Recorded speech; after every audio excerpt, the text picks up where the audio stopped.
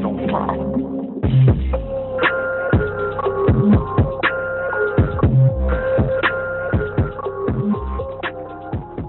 Hey, what's going on, y'all? I'm Twitch, and welcome to Lab Rats Culture, and I am so excited for our guest today. Our guest today has over 20 years experience working in the industry.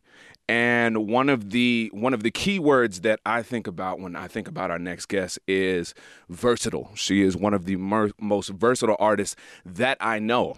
She's been working in the industry since she was 7 years old, but when I met her, it was a show called Star Search in the early 2000s. The group she was in was named Tap Sounds Underground. And little did I know that she wasn't just a tapper, because I would soon find out a little later that she had just left the shoot of the Busta Rhymes video. It was the Pass the Cavassier video. Yes. Wait. Yes. I didn't even remember that. Yeah. Whoa. Yeah. And so it was this introduction I'm about to give right now, guys. You need to realize the gravity of the artist that you're about to be introduced to right now. If you already don't know what's going on, so heavy. In fact, I'm grabbing the notebook. You know, so I met her doing Star Search. Okay, but over time, I would soon come to find out that she is one of the industry's most sought after talents in front and behind the camera. She's worked with over 60 artists. 60 artists, y'all. Just to name a few, this Janet, Justin Bieber, Britney Spears, Usher, Chris Brown, Neo, Miley Cyrus, Rihanna, the list goes on, y'all. She has producing credits for America's Got Talent, The Voice, Disney Channel. She's worked in the theater, where she's been an associate choreographer for the revival of Broadway's hit show Dreamgirls, and a choreographer for a new musical. Is that right? A new musical called Higher Education. Credits also include the Oscars. What? Original Hulu series LXD. Yeah. TED Talks.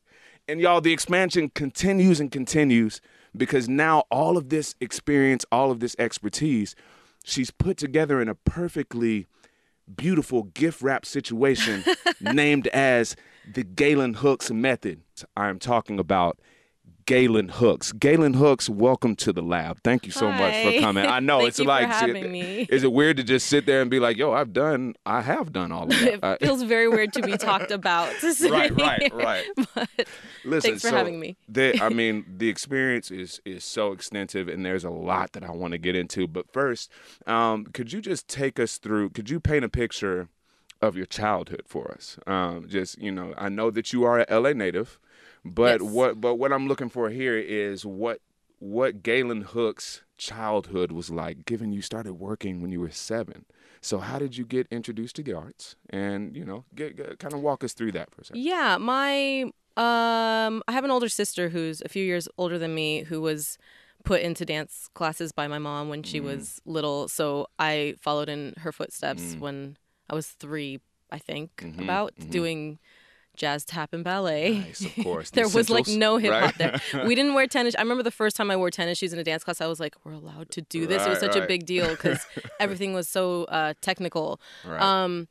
But I think my childhood was, usually when you think of childhood, you think of like the balance between school and family time. And I think for people that work in the industry, I went to school as a child until I was in high school. I started to do more independent study, which is a little different than homeschooling, because independent study, you teach yourself. So you don't have a teacher at home with you, whether it's your parent or a different teacher, but you literally just get the curriculum and teach yourself. Right. But when I was a little kid, working when I was like starting at 7, I missed a lot of school. I was traveling a lot and working a lot and shooting a lot. And I think that alienated me a little bit socially at school, but I didn't really mind. I had like my friends that were my close friends at school who, thought it was cool that I was on TV and in commercials and whatever, but didn't really care in a good way, Right. But certainly I was the kid that was in the Mervyn's commercial or whatever. So that's kind of like the difference that my childhood was compared to other people that went to school with me. And I had a completely separate life of my closest friends were from dance. So school to me was just something that, I think for most kids, it's like you go to school and that's kind of where your bubble is. Right, but for me, my bubble was in dance, and school was like I go to school to learn, and I loved school, and that's why I went to college, because I loved it, and it wasn't necessarily as a backup plan or in case there wasn't a plan B. It was because I love learning and I love academia, and so school for me was to the adage, like always a student. Always a student.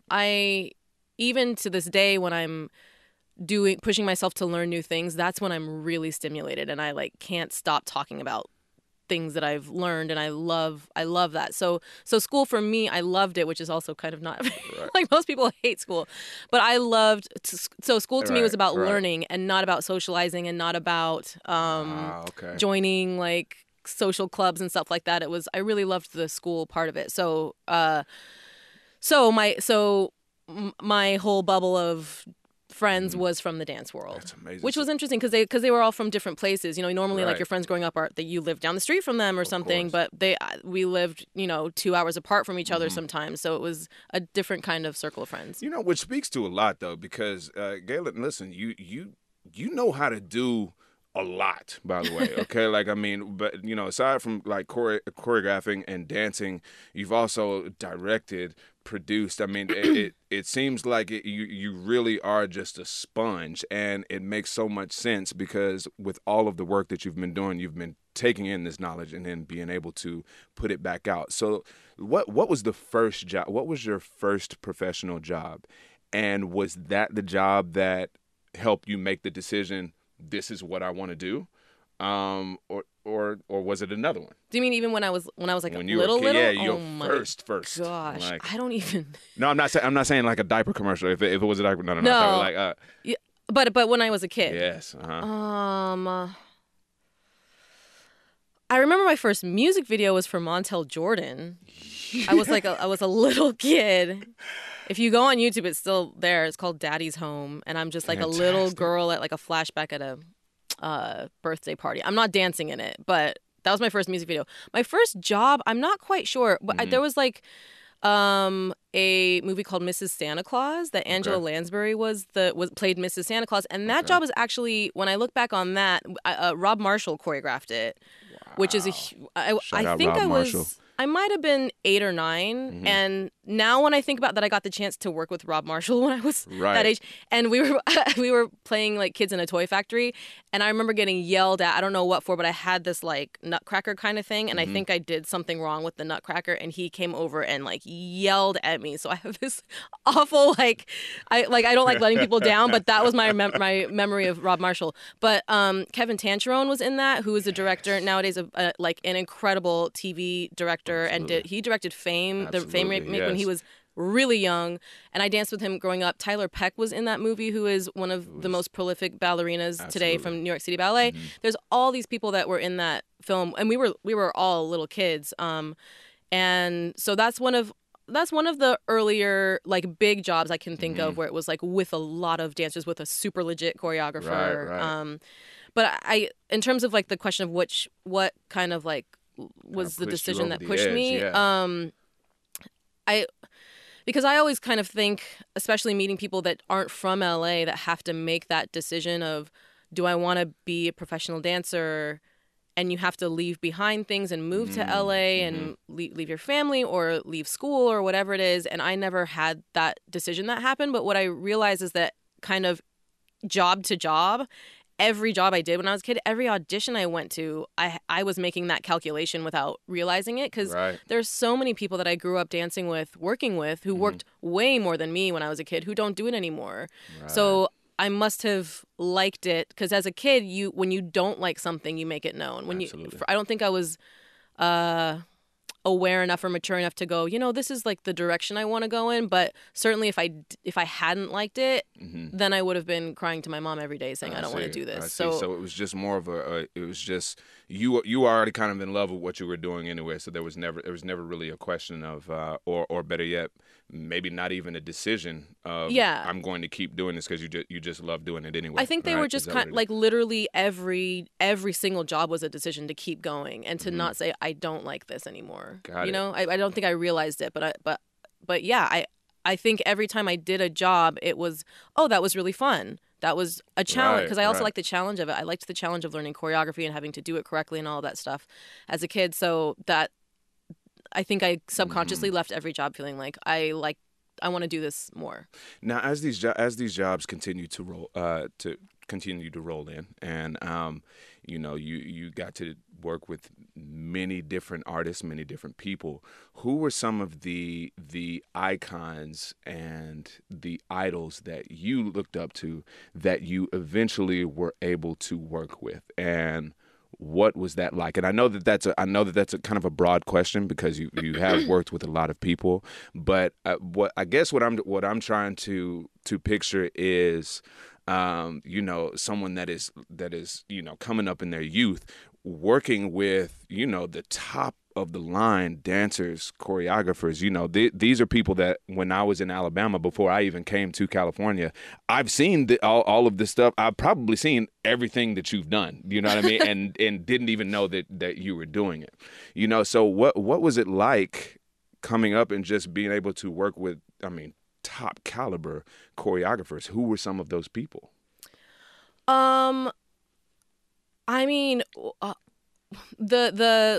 The obvious ones that are kind of like that I spent the most time with, that people I think associate me with from that know me when I was a kid, are Marguerite Derricks and Michael Rooney, because they had a dance company that I was in, again, with Kevin Tancheron and Tyler Peck and these people that have gone on to do incredible things. They had the longest impact on my life because it was in an actual company. But if I go even further back, I was taking class at the Edge when I was, I think, 9 or 10. I started taking my first classes at Edge. So the teachers in that room, I think now I value and am so grateful to have had exposure to them that might not be as big of names as Marguerite or Michael Rooney, but they molded me just as much. And I think now that we see in today's world how influential teachers are, it helps me realize that maybe resume-wise they weren't Michael or Marguerite, but they are just as valuable. And so for me, having Andre Fuentes, rest in peace. Rest in peace. People like him, not that Andre doesn't have an incredible resume, but people, I think I don't, when I initially think of my bio, I think Marguerite and Michael Rooney because I was in a company with them, but then I'm realizing I took Andre's class religiously. Chris Dupre religiously, Greg Russell religiously, Eddie Garcia, all of these people that, nowadays their names are around, and I hope people realize how much knowledge they have and how much they built a lot of the dancers that people look up to today. Absolutely. But then, so that was as training wise. Work wise, Fatima, I worked with. I think I had my first commercial with her when I was 14 or 13. She didn't remember my name after that. She I tell people. Shout out Fatima. She does. She does a lot. She does a lot. I talk about Fatima a lot when I give advice to people because I was auditioning for her. Fatima was the top of the top back then. Of course, she's been the top of the top. Still is forever. Right. But she was the top of the top back then when I was a kid, and I was auditioning for her all the time and never would book anything. She would cut me all the time, and I kept going and kept going and kept going, and would just get cut. And my mom was just like, let's just go. Still, every time I'd get a call, we'd be like, let's just go. You don't have anything else to do. Right. While everyone else was going, she never hires me. She always picks the same people. I'm not going to the audition. It's a waste of time. She has her favorites. Da, da, da. Right. So they wouldn't go, and I'm like, well, how do you expect to work with her if you don't go audition? Exactly. So eventually she ended up hiring me, and I remember her telling me, I remember you from all those auditions. You just weren't ready yet. And Fatima has become somebody. She gave me my first choreography job where I was hired as a choreographer, not assisting anybody, not an associate, but as a choreographer. She hired me countless times as a dancer, and has passed me so much choreography work. And none of that would have happened if I had gone, she doesn't hire me, she's got her favorites, and been cynical about it. So, absolutely. Anyways, that's digressing. But Fatima, Jamie King from a very young age. Brian Friedman. I've known Brian from when I was probably 11 or something is the first time I met Brian. I was in Austin Powers with him when I was 15. And partly what I'll say is those people also, watching them dance people like Brian and Andre and seeing them in a class environment, I think is also because part of the question you were asking is like who I was idolizing and looking up to. And for me, there were dancers to be in the room with fully fleshed adult mature seasoned dancers in class consistently. I don't take that for granted a second of the day now that I see what class is like now, that I was able to be around those people at such a young age, seeing them train day in and day out, and to just be surrounded like that, especially for women. There were so many women that I just, you can, if I look back, and this is, of course, I'm biased, but if I look back at music videos and award shows and tours from those days when I was kind of coming up, the dancers just look different. They look like they're adults. Because they were. Not just age-wise, but just maturity-wise and professionalism-wise. So the fact that I got to be in class with them is, that meant more to me than, I mean, obviously it's a huge deal to work with Fatima, but the reason that it was exciting to work with Fatima is because, dancer XYZ have worked with Fatima. Absolutely. You get to work with Swoop and Ed Moore. Oh my gosh. You know. So it was really, it's like a holistic thing, not just, and I think that's also, people have this kind of idea of choreographers nowadays, but for me it was really the dancers in conjunction with the choreographers. Everything was just, there was a level of professionalism that I love existed back then. That's a perfect segue into what I'm about to ask right now. So let's expand on that just a little bit, because the truth of the matter is that the landscape is different now, whether it be on a professional job or in the classroom. But right now, I'd like to ask you about the differences in the classroom right now from dancer and teacher. Yeah. And it's funny because like I'm reiterating some stuff that Brian Friedman talked about in my interview with Brian in the masterclass series that we were talking about. So that was 5 years ago. This is something that like people have been harping on and on about since the dawn of YouTube, basically. But and I don't, I know. My opinions about it are not gripes about it. I feel like a lot of people want to know what it was like back in the day, because there are a lot of dancers who are mature adults who don't have resources right now, and they want to know, not because we're complaining about, well, back in the day it was like this, but because they really want more than what's being offered right now. So everything I'm about to say is not necessarily a gripe, but it's to inform people and educate people, because there isn't really a history or documentation of what classes were like back then. To nowadays, one major thing, because I've been teaching so much more recently all over the world and seeing the commonalities and what's happening. And what happens overseas, what happens out of state, is so highly influenced by how classes are run in LA. Because the people that teach overseas and out of state are coming to LA to be in the scene, and they see how people teach here, and they think that that's how you're supposed to teach. You're supposed to teach, right? So they leave and go back to wherever they're from, and then this whole class culture is permeating just globally.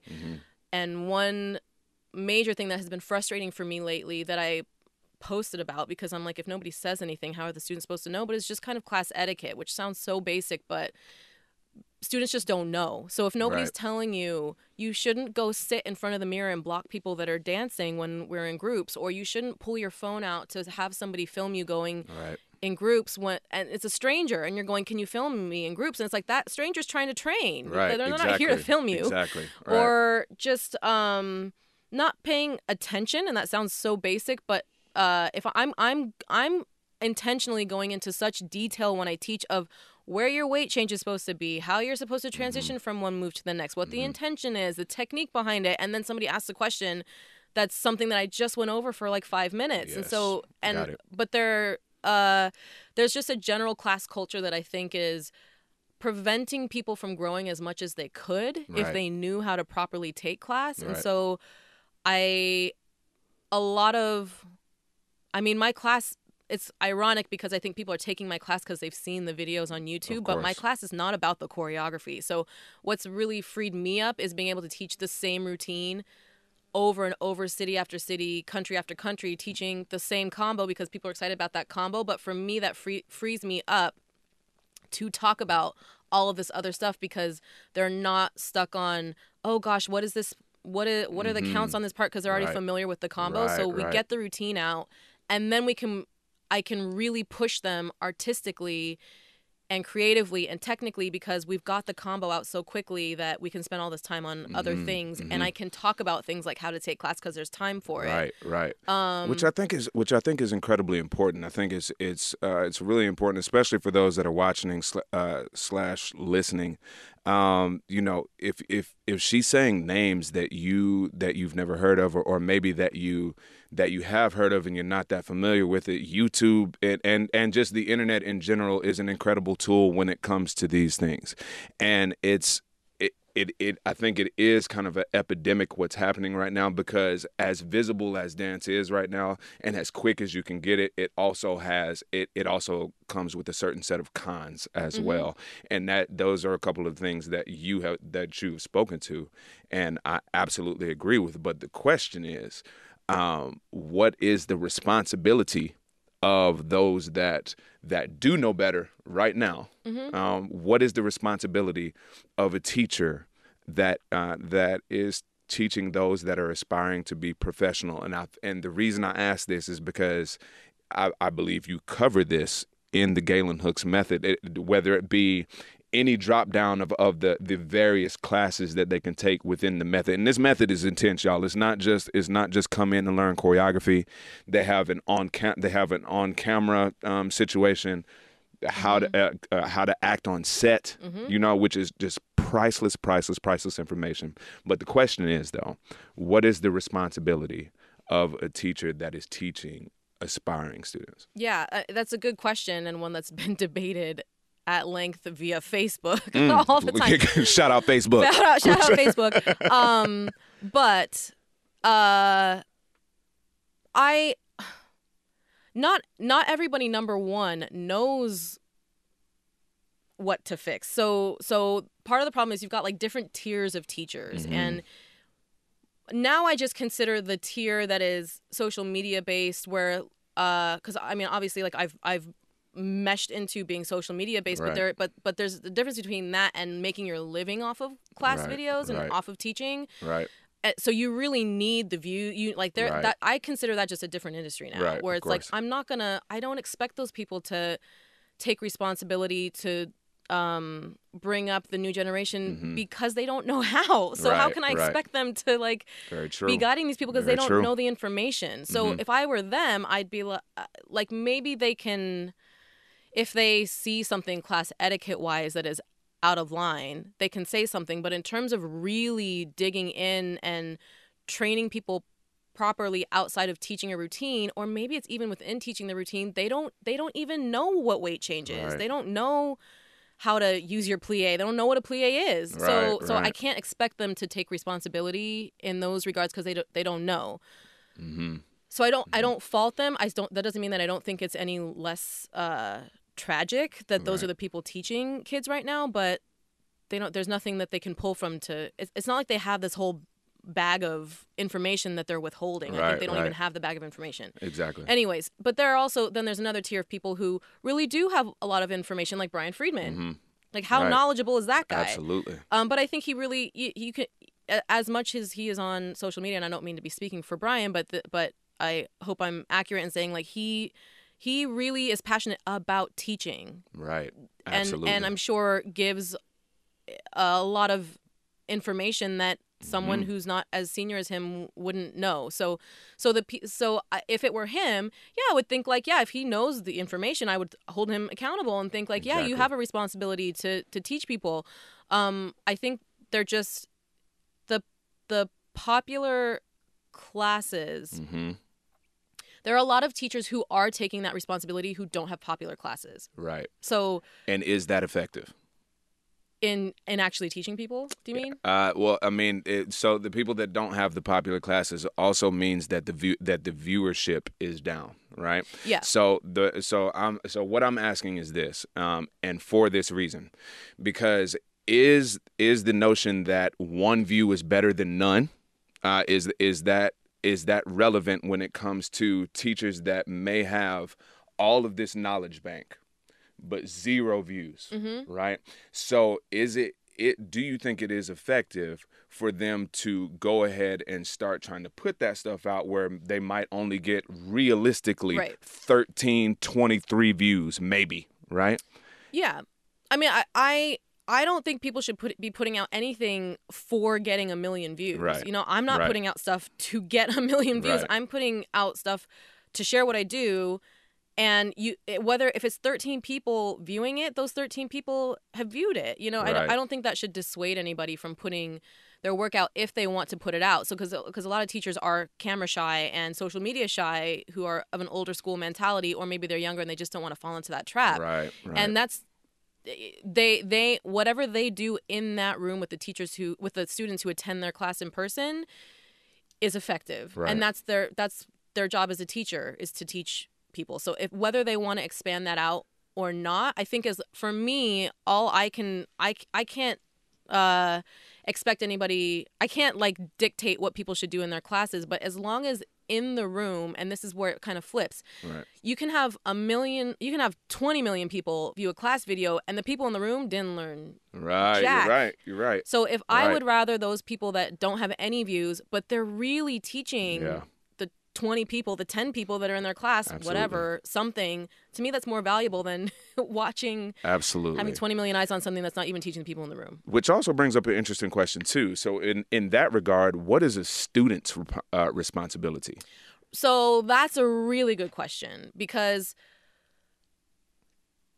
I hate saying listen up, but listen up right now, y'all. Please, listen, please. Well, one way that this was put to me that clicked so much is that students are voting with their money. So if you go to class and the class is sold out in 30 seconds for somebody that's not really teaching, the students are still voting with their money. So if the students have more power than they think.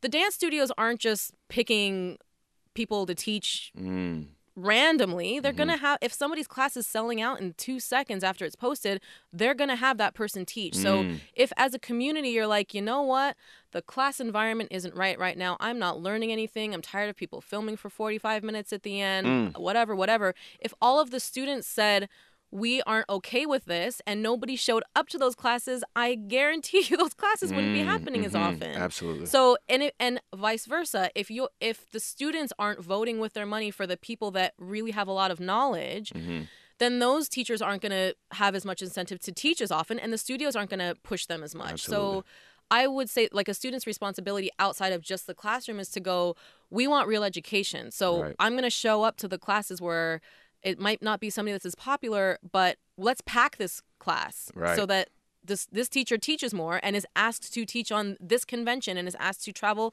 to this country. Do you know what I mean? Because otherwise, those people fall to the wayside because the students are going for what's shiny. Absolutely. Got it. Yeah, the shiny distraction, 100%. Yeah. So I don't know if do you agree with that? I absolutely agree. And the thing is that it's just such it's such a debate right now, such a debate, and that's kind of all that it is. That's only from where I see, it's the only action that's really being taken is us actually talking about it right now. Do you know what I mean?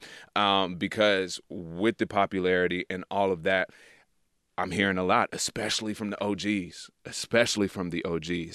It's hard for them right now. You know what I mean? Here, especially in the States. I feel like overseas, it's a little different because they're a little more hungry for the knowledge and they have more respect for it. Yeah. But here it's tough because you also know what it is to start and run a business, right? Yeah. So what makes the most sense? Am I going to hire the person that's going to bring in the numbers, even though morally I'm thinking like maybe I don't know if they're a great teacher, but I know that people are going to come if they, you know what I mean, which is going to cover my mortgage for this month, blah blah blah, right? So I think that's it's a very, very sensitive area. Sensitive territory to tread on. When you say it's hard for the OGs, do you mean like emotionally it's been hard for them or just economically? Both. Okay. Both. And I can't speak for all of them. And I also know that overseas they're very well respected overseas. I'm talking about here, and the reason I say that too is just especially from, in LA, not even just the States, do you know what I'm saying? Yeah. And just the street scene in general is just, as far as a mainstream culture goes, Foundation is something that's not really, it you know, exist. that it doesn't really, they're not worried about that. So that's why I say it is hard for the OGs right now, because it's like this.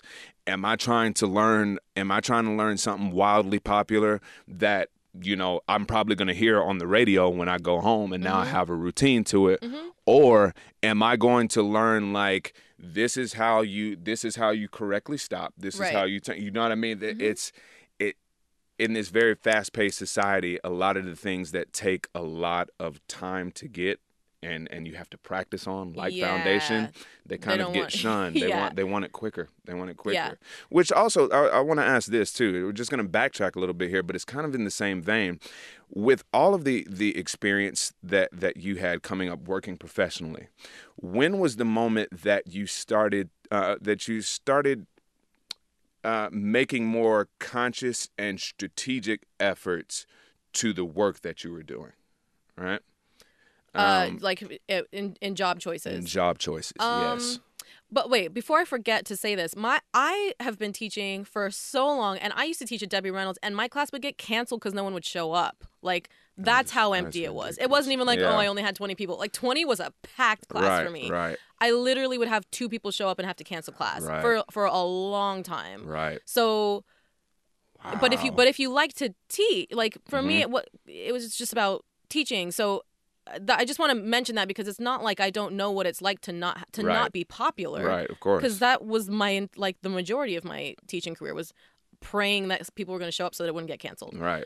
But anyways, job-wise, like, I think it also surprises me when I hear people say what their goals are when they're like, I want to do, I don't know, they're picky and choosy before booking anything. Got it, yeah. And for me as dancers, like, I don't think there was a time where I was like, I'm going to really pick and choose as a dancer, because we don't have the liberty to do that. We're not making millions of dollars where it's like, this next film, I want to go in this direction. It's like, you just do what comes.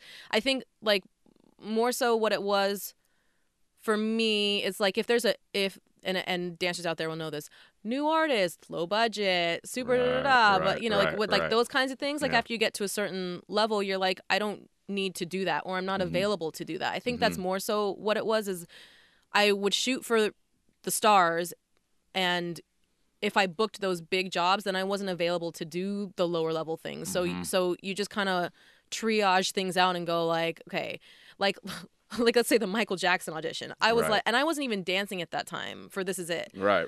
I already was like done dancing, and I was like, I am going to like book myself out for, because nobody knew when the audition was coming, and I was like, I'm booking myself out for padding like a month before and after whenever I think that audition's happening, so that I can go to that audition, because I will be so mad if I don't go to that audition, just to experience it, not even to book the job, but just to experience it. And I like, when you have priorities straight like that, when you're like, this is really important to me, you make those things happen.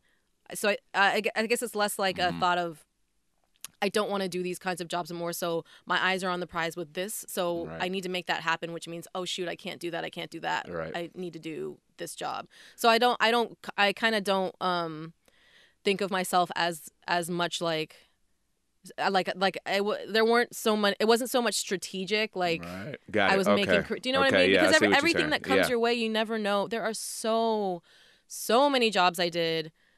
Free jobs too. Every carnival I did, I mean, there are tons of like live free gigs like that existed back then, where people would come out, and I would do free things all the time that I just loved to do, but those would lead to jobs. So there are a lot of lower level jobs where I might have been like, this isn't exactly the dream artist, and this isn't exactly the dream budget or the dream experience, but I'm going to do it because I know that I will get experience working with this director, or I know that I haven't worked with this choreographer before and I want to. And there's always a reason to do things that you normally would write off super quickly that will pay off somewhere in the future, dance-wise. Absolutely.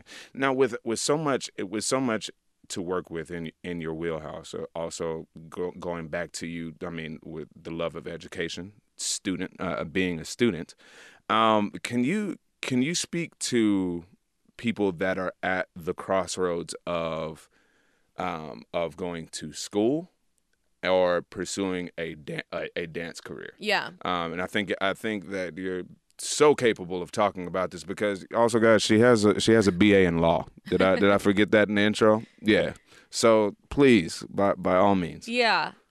Like I said before, I love school. I miss it a lot. And the likelihood is if you're listening to this, you don't like school because most people don't like school. But if you like it enough that you're actually debating whether to pursue a career or not, it's difficult as dancers because we have to get in while we're young. And you can't, like, a year that you wait going to school is like 20 years dance-wise. So nowadays, there are so many options for taking classes online, getting degrees online. I got mine majority online. I was a philosophy major first going physically to school, and then I transferred to law doing mostly online. So the thing is, you have to have a lot of self-discipline to pursue both at the same time.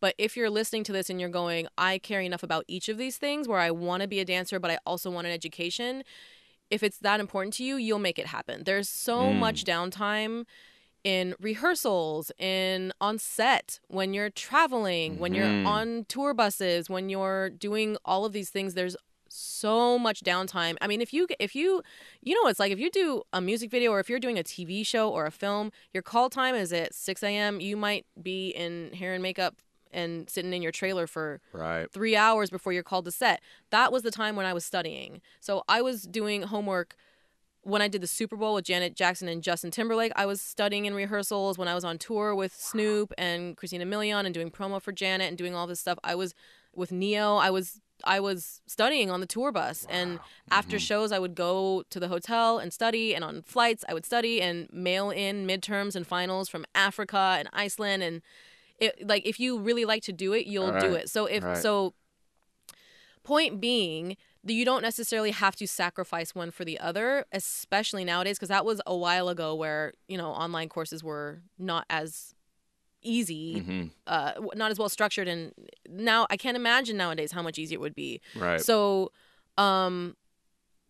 for me, especially if you're going to transition into anything on the production end, something as simple, even when I'm looking for assistance, something as simple as writing an email, it helps so much when you have people that have some sort of formal education for things where you need emails rattled off, you need decks written, you need treatments written, you need phone calls to be made where you just need somebody that, not to say that you have to go to college to have those assets, but you can, don't feel like you're getting a degree is just for the fallback if dance doesn't work, but that those skills will come in super handy when you're reading contracts and when you're all of those kinds of things. It will help so much. Certainly for me, getting a law degree and doing critical thinking courses and doing all that stuff. Anytime I see any contract or paperwork, I'm questioning it. Right. So yes, so if you're interested in education, it can help you even in your dance career. And a lot of people ask about dance majors in college, and this is not like a bash on dance schools, but you definitely don't need a dance degree to become a professional dancer. Right, so absolutely. if you're passionate about science or math or business or event planning or whatever it is outside of dance, go get your degree in those things because you can do both, and you'll feel so much better for it afterwards. Very much so. I love all of that because that, I mean, as you know, that's an ongoing thing. I feel like that's one of the number one questions from both students and parents, whether to go to college or the professional route, and that is one of the best explanations I've had with that. Also, just step your life up, y'all. Like I'm feeling inspired right now. So wait, let me ask you this too. So do you feel that the attribute of self-discipline came easy for you? Does that come natural for you, or is it something that you've had to work on over time? And do you have shining examples of that self-disciplined person that you're like?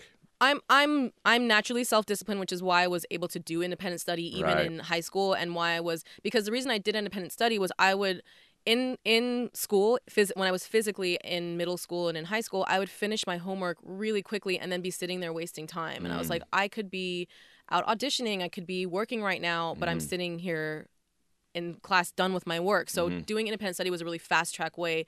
I finished high school early and then started college early.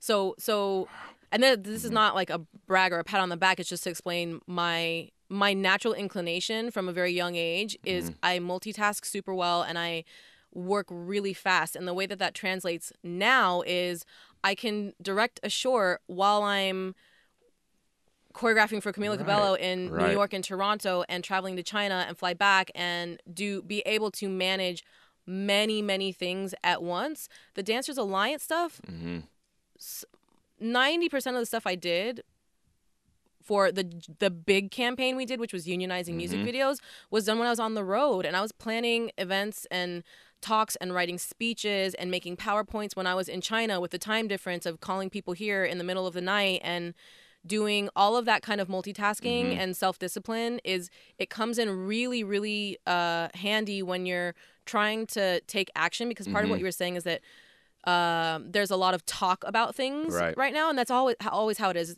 People have, especially in the dance industry, lots of gripes and complaints about things, and my inclination naturally is not to gripe but to do something.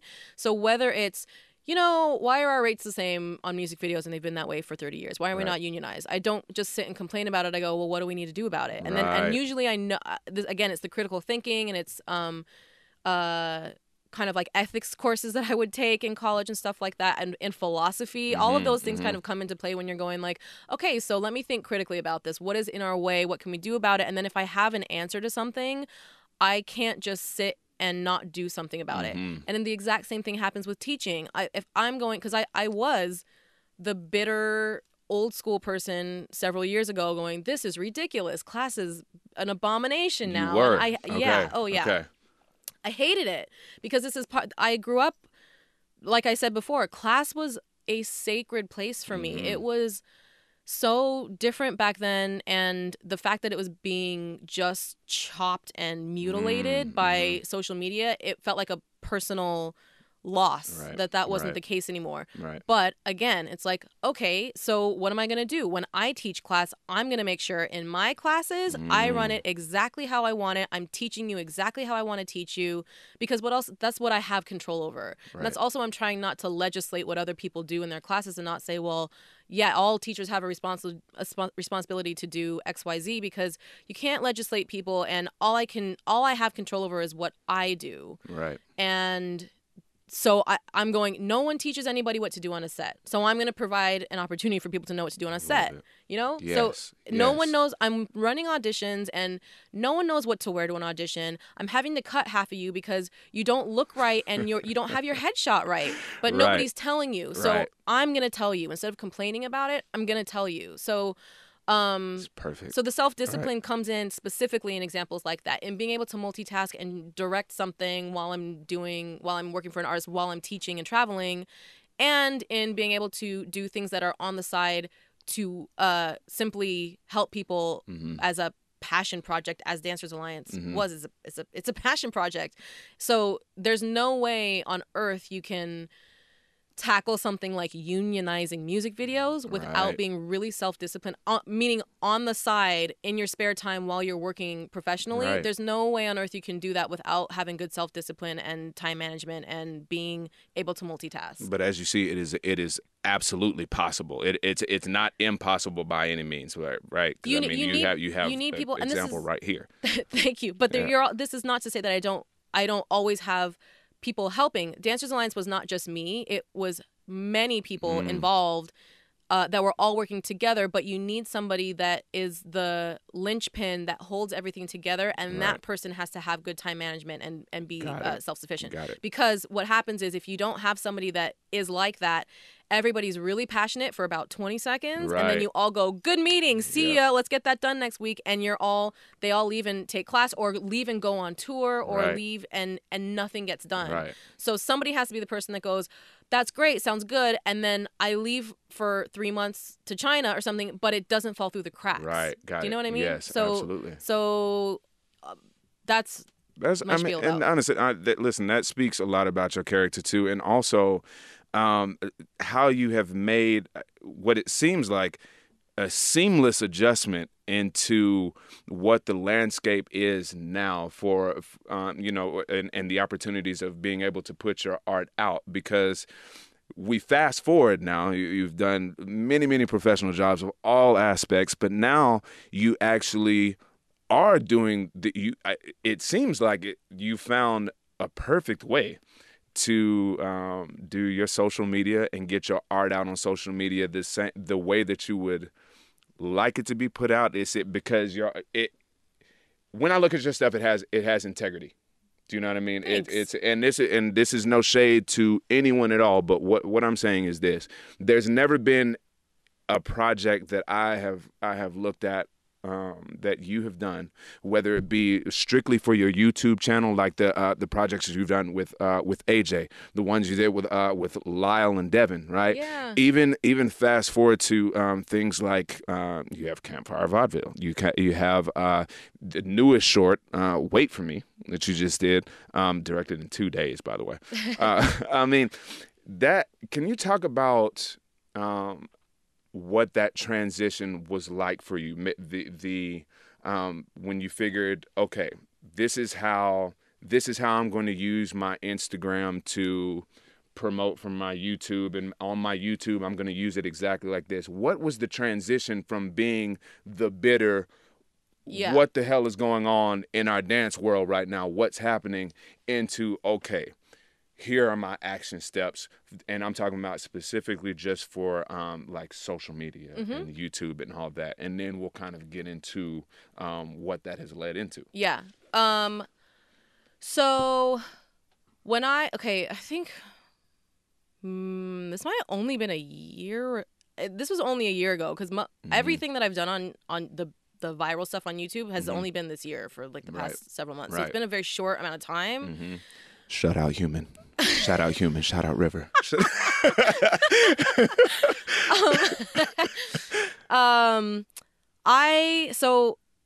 I remember Tim Milgram DMing me on Instagram, and he's like, "Oh, we should shoot something sometime." And I didn't have any class videos, and I was like, "That's not really my thing." I just didn't get back to him because I was literally, I think I just arrived in London or Amsterdam to do a TV show that I was working on over there, that I was gone for 3 months, and so I just didn't really think about it because I wasn't here to do anything with him anyway. Right. During the course of that job, and this is what I was talking about with overseas and how much they look to LA, not just the States, but LA.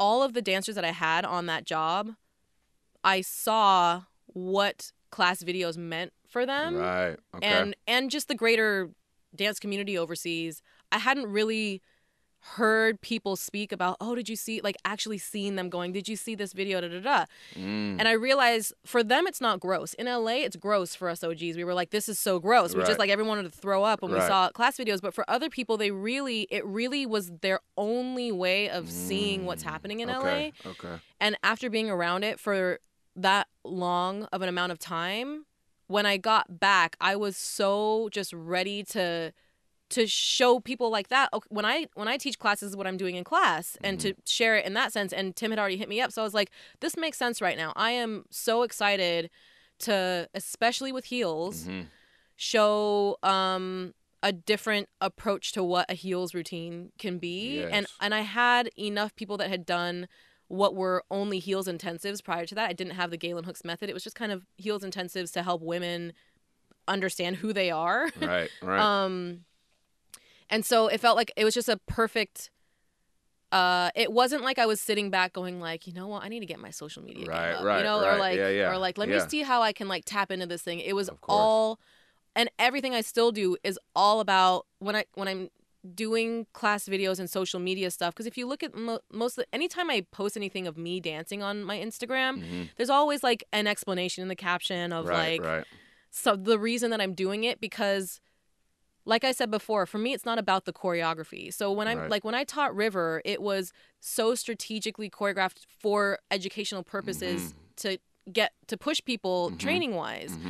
not thinking at all like this is a viral, you of course. You can't and I think it would be hard to create within those bounds saying, although some people do. Right. And shouts to those that do, because I just feel that it's, for me personally, it would be hard not to get in the trap of going, okay, well, if that worked, exactly, if that worked last week, yeah. right, then maybe I need to do something in this vein, because the week before I tried something totally different and it was a miss. Right? Exactly. So you kind of get caught up in this thing. But what I really love about what you are doing and what you have done is it seems like you have done a masterful job of having a setup of after you get the views. Sorry, I got to get through this, but like after you get the views, they have somewhere where you can go, and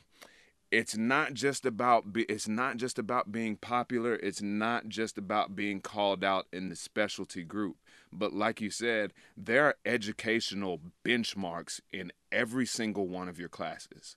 So every time a student walks out of your class, they should walk out actually a better dancer, literally. You know what I mean? Not just having memorized the routine, right, but taking a tool with them that they could probably use at auditions, probably use in their next class, in rehearsal, all that. So can you speak to the importance of, and this kind of reflects the question that I had, a little while ago about a teacher's responsibility, because the reason that comes back up is with so many eyes now. That means so much attention. And, when you have that attention, you can almost give rules and have people accept them blindly, to be quite honest, right? You can say, this is law, and there's a good majority of people that'll say, you know what, you're right. She has so many views. You know what? She's absolutely right.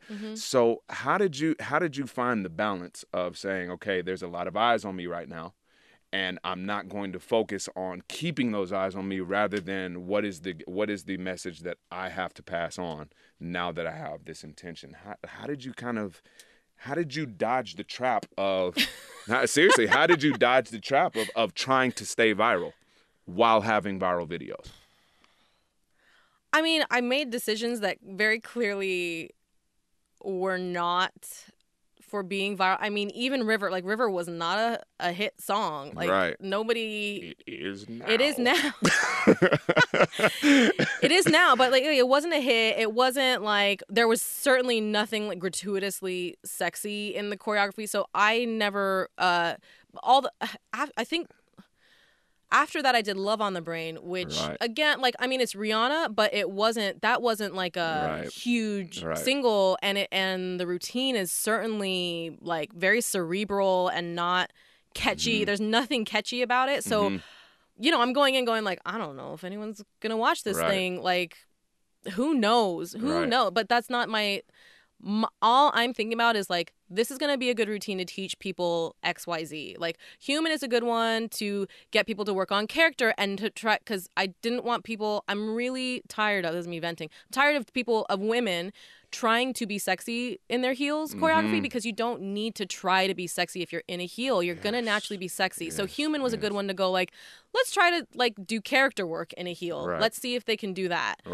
The Kiwi one I did for Harry Styles was like, let's do rock and roll. And I mean, I have like a whole spiel and inside look thing on that one, so I don't want to exhaust you with that. But all I'm worried about when I'm doing the combo is doing something where, exactly like you said, they'll walk out of the class a different dancer. And in even an hour-long class, there's so much. This is what I meant before by like, it's not about the choreography. I get the choreography out super quickly. It's not about the choreography, meaning I'm not demonstrating it for them to go, oh, that was so amazing. Like, that's not my intention at all.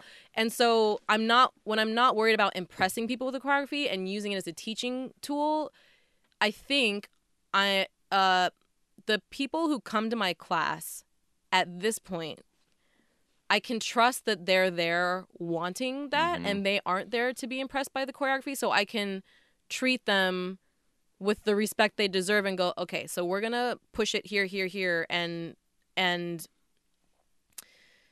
when you treat people that way, at least for me, just because I know that that's my clientele, you know, they're not, they know, you don't expect to dance to a top 40 song if you come to my class. So I know that I'm looking at a room of people that are going, feed us, we're sponges. So then I can really get into it. But I just don't, it's the same, I'm not sitting back. The reason I'm teaching the classes for the students, so it just doesn't make sense for me to think of whether it's going to be viral or not. I think what happens is if I'm thinking of good, if I'm picking a good song, whether it's a hit or not, and doing something that's engaging dance-wise still for the students, that equates to, for me, something that ends up being a hit, I guess I would say. Something that that gets a lot of eyes on it, if that makes sense. Yeah, it does. So it's a little bit backwards, but I think for me it's a different scenario because not everybody, I don't fault people that have to rely on, I wouldn't expect everybody to go, you know what, I'm going to approach class that way, because different people have different skill sets. And even if I tried, wouldn't be able to pick a top 40 song and do something super catchy that people are going to be doing, you know, like I don't, you know, I'm incapable of doing that. So it's just a different skill set. Right. So I don't, back to like whether, like what the responsibility is, I still don't fault people who go, I'm just picking the hot song that's out right now, because that's a skill that I don't have. I can't. That is it just doesn't come out of me. I don't know how. That was a great other side to look at that though. So I wouldn't expect. I wouldn't go to them going, you know what, you guys, you need to not pick top 40 songs, because I realize that's their income, right? We talked about this before. Everybody's running a business. Right. They're relying on that thing to be a viral hit. If I were in their shoes, I'd be like, I'm not using the human record. No one knows that song. Yeah, exactly, you know what I mean? I can't gamble on that because my rent depends on me getting. Yes. Do you know what I mean? Okay. Yeah. Absolutely. And I'm also teaching. So I'm teaching much more infrequently than those people. So if I had a regular class every week and I was teaching every week and I was in their shoes, I would probably be a little annoyed if somebody was like, you know what, stop teaching a top 40. I'd be like, it's working though, right? Right. That's absolutely. what I mean. Exactly. People are voting with their views, with their money. So it's like, I'd be like, it's working. That's very true. That's very true. But so can you speak to with that? Can you speak to longevity versus being wildly popular? Yeah, that's actually for a wildly popular for a certain span of time versus actual longevity. Yeah.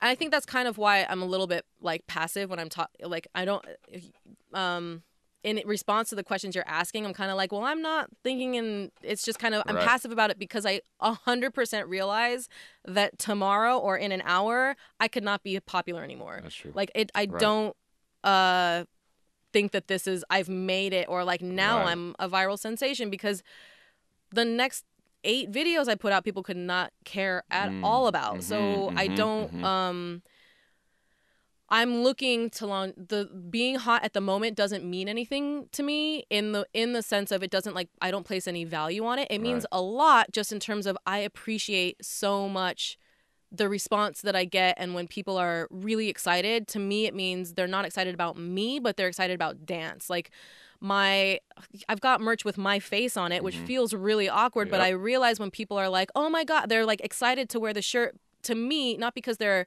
fangirling over me, but because they love dance that much. So that's what, to me, putting out content that is about the dance and not about the attention allows me, when people are excited or want to take a picture with me or whatever, I'm like, oh, that means that you really love dance. Because if I were putting out crummy content, you would only want to take a picture with me because how I look or whatever, or because I'm famous or whatever, but I'm putting out crappy content, so you can't possibly, do you know what I mean? Right, of course. So for me, I feel like, okay, they really love dance, and that's what's exciting to me. So being kind of a flash in the pan, going for like being popular at the moment is just a scary way for me to think about it, because I don't like attention. That's my least favorite thing about everything that's happening right now, is that like when I go and travel, everybody wants to take pictures and everybody wants to see me demonstrate the combos, and I'm not, I really that's my least favorite part about it, because I don't want attention. That's also why I don't dance much anymore, I don't perform much anymore, but I realize that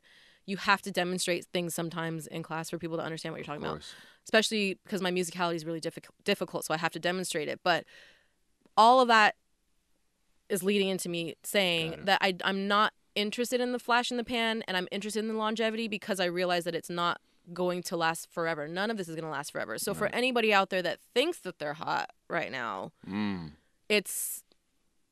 it literally overnight can change. And then what are you going to do? Yeah. So, and that's not to say that there are a lot of people who are super popular right now that have great business sense. And it goes both ways because there are people who are industry choreographers who might be super hot right now. Not even in the viral, nobody knows who they are because they don't have any class videos or anything. Might be super hot right now, but they might be a flash in the pan as well. So whether you're in the industry side doing film, TV artists, or whether you're on the YouTube side or social media side, we're in such a finicky business that is we're at the mercy of people enjoying our art. So if you're not thinking long term, you're dead in the water, whether you are a social media person who's 18 or whether you're 40 doing film, TV commercials. Do you know what I mean? Absolutely. Which makes branding so important, which is why, T-shirts and tank tops with your face sells. It's not just because there's a love for dance, but because the love for dance, I believe, is built into the Galen Hooks brand. Do you know what I mean? Like, I don't know if anybody, and you kind of said that anyway, is that I don't know if anybody is going to come to your class that does not absolutely love what they're doing, because that reflects in your teaching and in your classroom environment as well, which I think is like one of the most important things. With that being said, can you talk about the Galen Hooks method for a second? Because we've kind of mentioned it a couple times, but for those that might be hearing about it for the first time, can you just kind of give us what the Galen Hooks method is to you and why it was important to you? Yeah. So, number one, I called it the Galen Hooks method not to self-aggrandize, but because I want to make it super clear that this is only my opinion, and I realize that there are countless methods to this industry. So it's, again, like in the same way that kind of the class video thing happened more organically than me going like, let me get in the class video game. I think I just, as I started teaching more, it's really, everything is in response to what the students are saying. So the students are like, we need help auditioning. I'm like, okay, because again, like I said, if I know the answer to something, I can't not tell somebody. So when they're like, we're not booking, and I'm going, I know exactly why you're not booking. You need to change this. Nobody's telling you.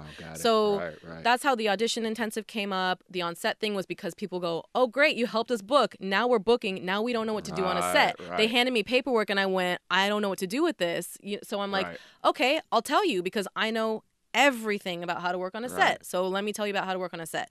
So all of this has turned into, I put it under the umbrella of the Galen Hooks method because this is my approach to the industry that focuses on maintaining yourself as an artist while also being successful work-wise. Because a lot of people, even people that are the most booking dancers, still feel like they have to sacrifice themselves sometimes artistically. And I feel like I have a good hold on, most of the big stuff that I've done in my career has been while still being completely 100% artistically authentic to who I am.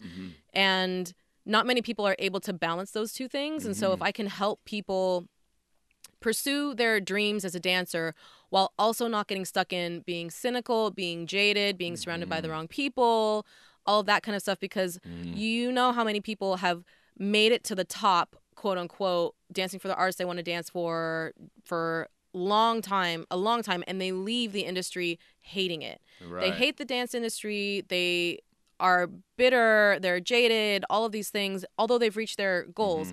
I want people, number one, to have the experiences they want to have as dancers, because I had such a fulfilling, satisfying career as a dancer that when I hear other people go, oh, I want to dance for this person, I'm like, I know how you can do it. Let me tell you how, so that you can have the experiences that I had.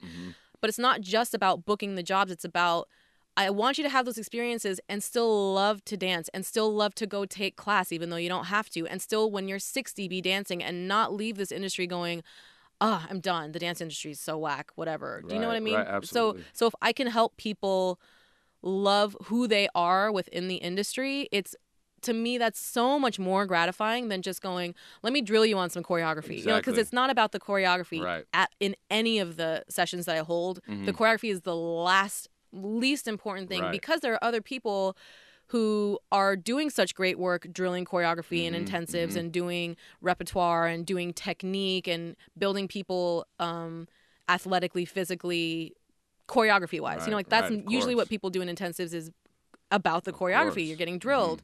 I'm doing everything else so that you can go to those people to get that very important skill. You have to be really good at choreography. But all the other stuff that no one ever teaches you, especially for women, although I just did my first men's session, and that was incredible because especially for men, no one's guiding them on what you need to do with your face. Like no, you can't be too cool for school all the time. And so they can't be versatile and work in La La Land, but also for Rihanna. Do you know what I mean? You have to. There's so much outside of choreography. So the method is basically having integrity in yourself artistically and as a human being, because that's also extremely important. It's like a holistic approach to the art form and business of dance. I love it, and it seems like there's actually it's the best of a lot of things, actually.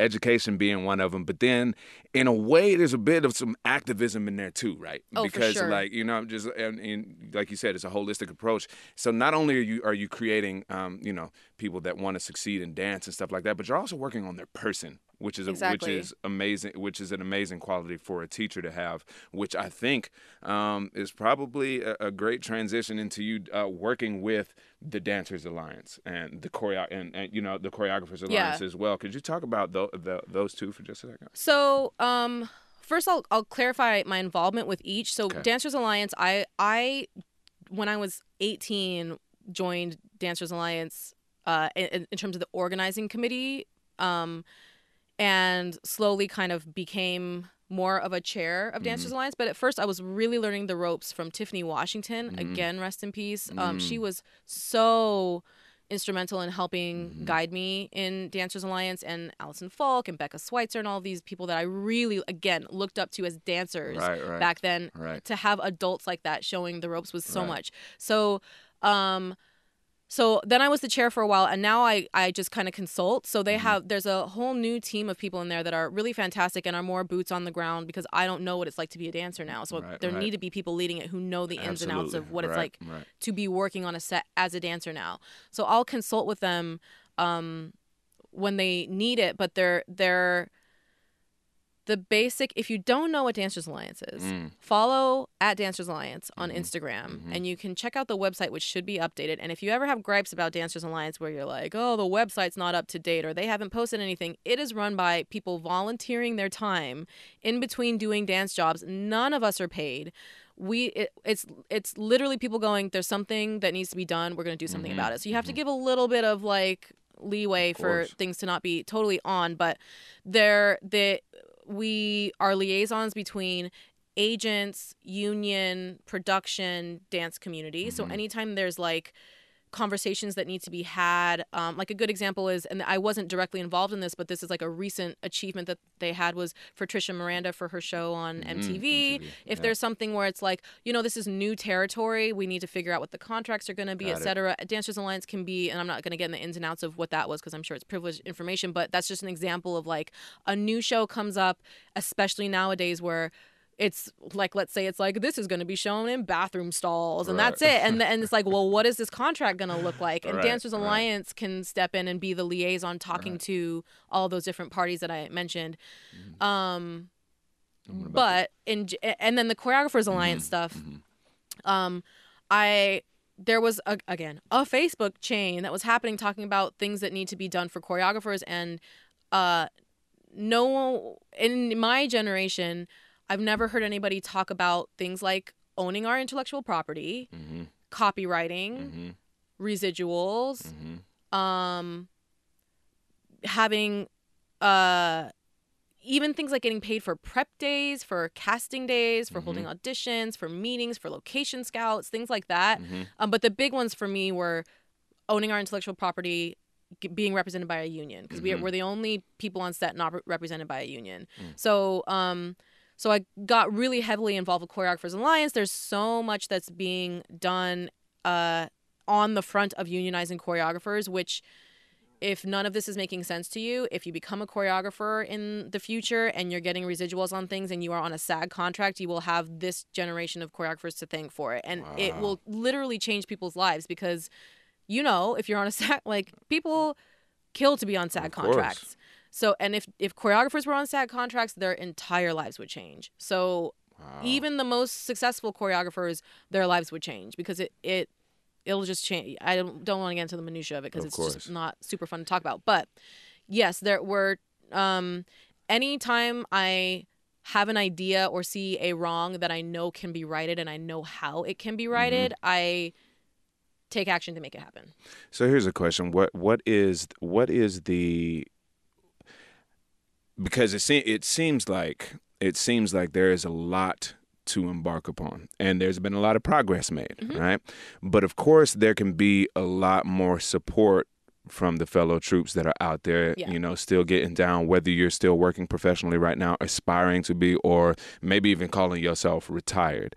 What is a way that people could take, what is a base root way that people can take action? So, and this is a question for those that might think, might have the perception that, like, oh, like, I don't know, that seems like so much, like, so what's something that we can all do to take action, small steps to take action? Yeah. One simple thing is, if you ever see that Dancers Alliance or Choreographers Alliance are having a meeting, go. Right. That's a really big thing, because a lot of people will complain about things and then we're having a giant meeting where we're literally talking about life-changing, career-changing information, and people don't show up. Right. So go to the meetings, and if we because most of the times they're live streaming things because we understand that not everybody lives in LA, or they're gone on tour or out of town working on a job. Right. If something's being live streamed, stream it. Because what's lacking is education. Right. So if you don't know, there are a lot of things that you don't even know you don't know. So then you're like, oh my gosh, I didn't even realize that I'm being totally screwed over by production because of XYZ, because nobody told me. You'll find that information at a meeting. So go to the meetings. Follow them on social media, although don't be mad if they don't post anything for a long time. But when it's important, they'll post. When it's important, they might not say anything for 6 months, and then it's like, we're having a meeting, or we have a petition that's out. We need you to sign it. Sign it. Go do that. Anytime there's an ask, do the ask. And then just in your own life, I tell people the story all the time in the intensives of that when Beyonce was doing a series of music videos that were paying super low, I left the audition. Like, we were at the audition and the choreographer was like, if anybody has a problem with this rate, just let us know, thinking that nobody was going to say anything. And I did the dance first to just get it out. And then I was like, went up and said, thank you, I can't do it for that rate. Right. And when people hear that, I tell that story so that people know it's okay to stand up for yourself, because I don't care that I've never danced for Beyonce. I don't care. It's more important to me that I have integrity. And a lot of people have that switched.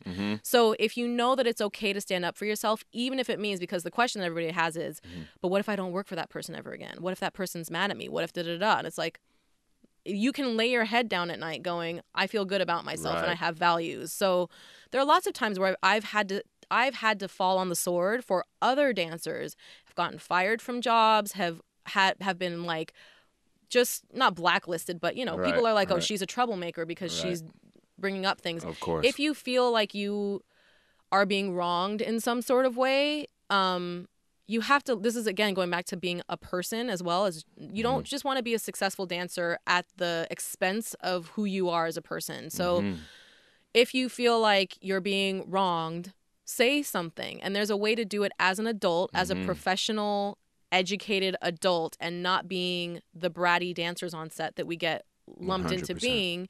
But have a conversation with production, have a conversation with your agent. And there are so many examples of dancers who have stuck together on tours trying to get their rates higher. So many examples where groups Shout of out dancers. Justin Timberlake dancers, right? Yes, exactly. Yes. That's an exactly perfect example. And what he's talking about is the dancers got put on a union contract. It's the first tour that was ever on a union contract. Yes. But there are many examples of when dancers get together, and when you have everybody in line with each other, change happens. So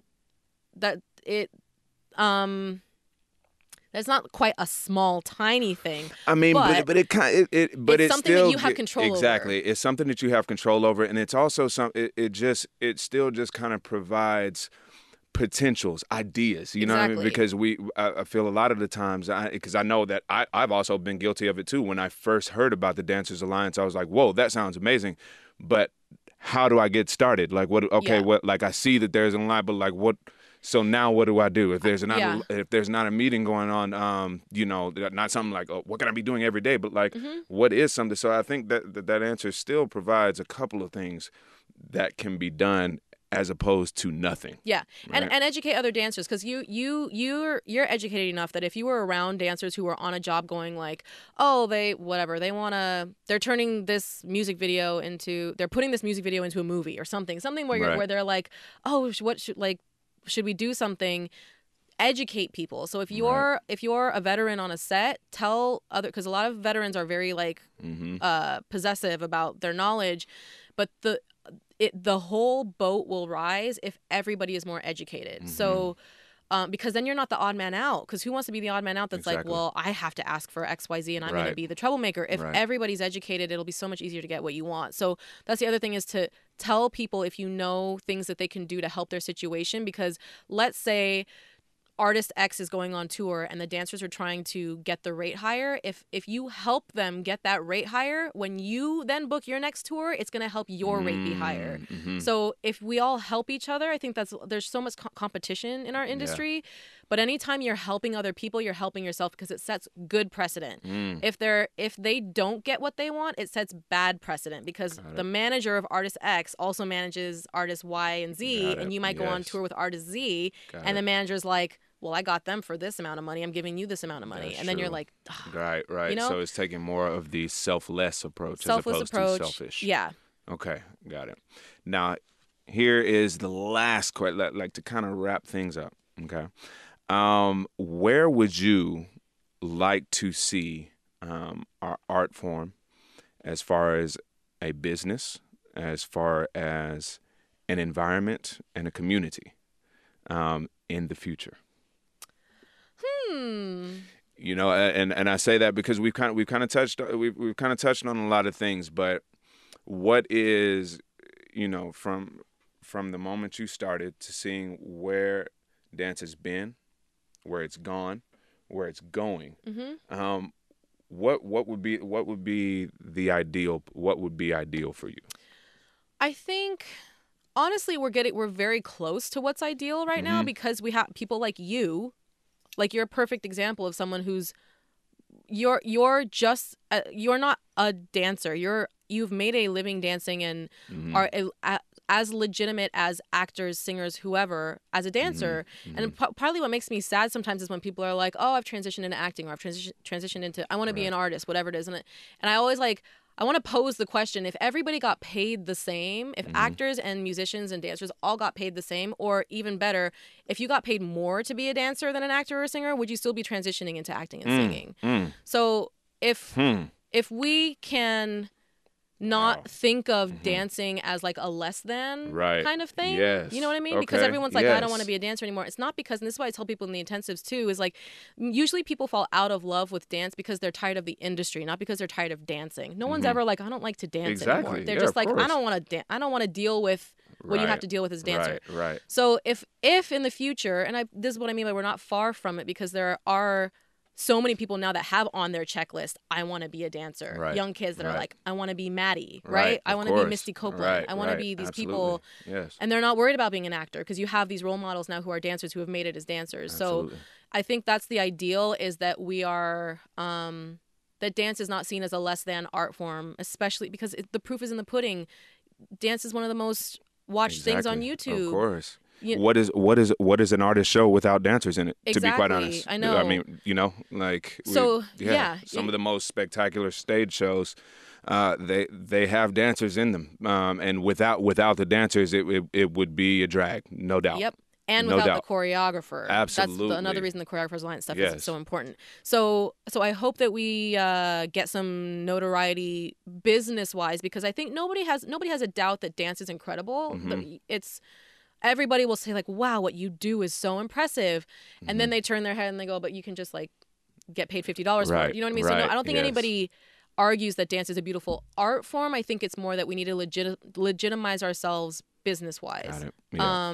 And then in the community, I hope partly why I'm trying to educate people on what to do on set, how to handle yourself at an audition, all that stuff is because if everybody carried themselves differently, they would be treated differently. You would be treated differently on a set if all of the dancers knew what they were doing business-wise, production-wise. Do you know what I mean? Yes. They wouldn't take advantage of you so much. So, Absolutely. So if the community is more educated and more ballsy and smarter business-wise, I think that will help legitimize the business sense so that they all help each other. So, but I don't think we're far. I don't think so either. And I mean, especially we have people, putting not only the ideas out, but also the call to actions. Yeah. Those are coming out more often than not, actually. And it's kind of amazing. So you guys, we have gotten a lot of information right now. And to be quite honest, I'm still going to say it's just the tip of the iceberg with her. Galen, where can we find you? Instagram at Galen Hooks. Boom. YouTube, Galen Hooks. Twitter, I'm not as active on Twitter, but all the socials at Galen Hooks, and on Instagram at the Galen Hooks Method. So at the Galen Hooks Method is where I go like really in depth. If you are like really into dance and tips and really like fine-tuned things, that's where I go way, way, way more in depth on dance stuff.